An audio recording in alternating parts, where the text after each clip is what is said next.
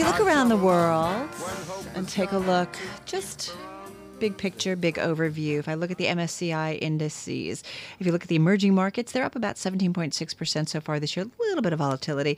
And if I look at the developed world, they're up about 16%. So emerging outpacing developed just a hair. But we want to talk a little bit about what's going on in emerging markets specifically. Ben Kirby with us, portfolio manager at Thornburg Investment Management, based in Santa Fe, New Mexico, in our Bloomberg 1130 studio on this Wednesday. Nice to have you here with us.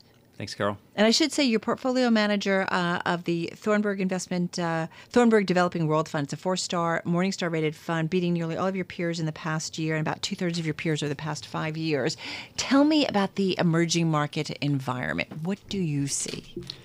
Well, thanks, Carol. So I think in the past couple years, the emerging markets have actually been the best asset class out there. So from the bottom, which was reached in January 2016, EM is up about 70%. And this year, they're up 17% in locals, but the currency is up another 10%. So in dollars, emerging markets this year are up about 33%. So, Ben, you've got everybody knocking down your door saying, here's my money, go ahead and invest. To an extent. So what happened from 2013 to 15 was investors took a lot of money out of the emerging markets. About $150 billion came out of emerging market investments. Which makes sense after such a run. After such a run, and explains a lot of the reasons that the stocks went down as much as they did. Since then, we've had about $50 billion come back into the emerging market. So roughly 1/3 of the money that went out has come back in. That's mostly going into passive, but we do think that there's probably still more room to run. Talk to me a little bit about your fund that you manage, the Developing World Fund, as I mentioned. Having a good month, and your 5-year track record beating a lot of your peers. What's the criteria for names? I'm looking at your number one holding, at least based on our latest data, Alibaba Group, Tencent, Samsung. These are some of your big holdings. Right. Baidu. So our objective is really to participate in an up market, but really to protect on the downside. So we have a quality bias in the portfolio. We want to own companies that have solid balance sheets, that have positive free cash flow. Is that the number one metric? That's a key metric that we're looking for. So that's a very specific aspect of quality. It's a quantitative metric of quality. Right. The other aspect would be growth. So if you have companies with a secular growth outlook, those companies tend to have an ability to transcend the economic cycle to some extent. So whenever the economy slows down, whenever emerging markets generally have a correction, in many cases the growth stocks still have enough secular momentum behind them that they can transcend that slowdown. How often are you trading names, or do you often hold for several years? Here? We try to hold for several years. So of those you mentioned, Tencent has been in the portfolio for pretty much since inception in 2009. But emerging markets are volatile, and asset prices move around a lot, and that does drive some trading activity in the portfolio. Is there certain countries that you stick to? Or will you really, truly invest anywhere in the world? We'll invest anywhere in the world. In general, we avoid the frontier markets just because they tend to have even higher volatility, and a lot of the currencies' dynamics we're less positive on.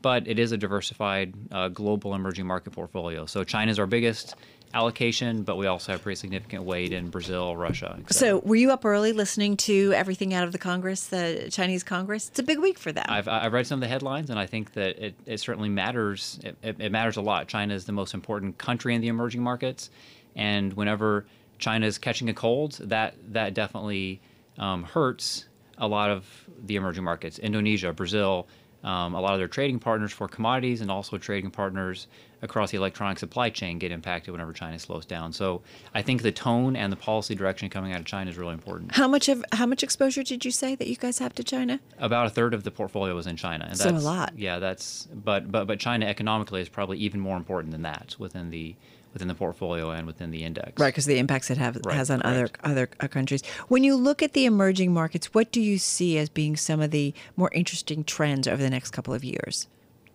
So I think that one trend that we see playing out for many years is increasing consumer leverage in the emerging markets. So in the U.S. and Europe, even in Japan, we're accustomed to consumers having fairly high debt levels, and we've borrowed to buy houses, to buy cars, to buy flat panel televisions.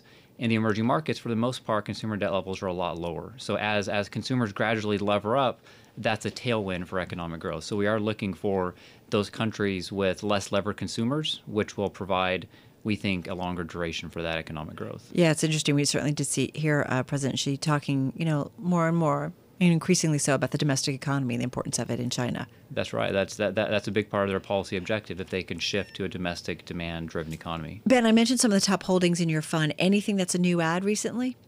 So one idea that we like a lot is actually in an out-of-favor region, which is Russia. So Russia is an area that is on many sanction lists, and many investors are actually prohibited from buying Russian securities, or if they do in-house, there's a lot of hurdles to jump through.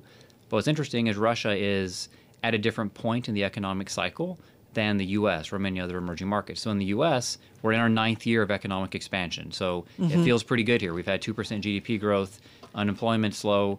Russia had a recession in 2015 and 2016. So Russia's in their first year of recovery.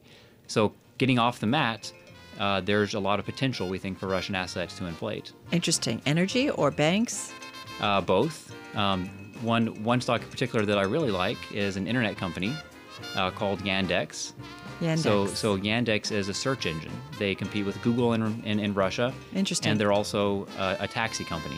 So they ride-hailing company. Interesting. We'll have to check them out. Ben Kirby, portfolio manager at Thornburg Investment Management, joining us right here on Bloomberg Radio.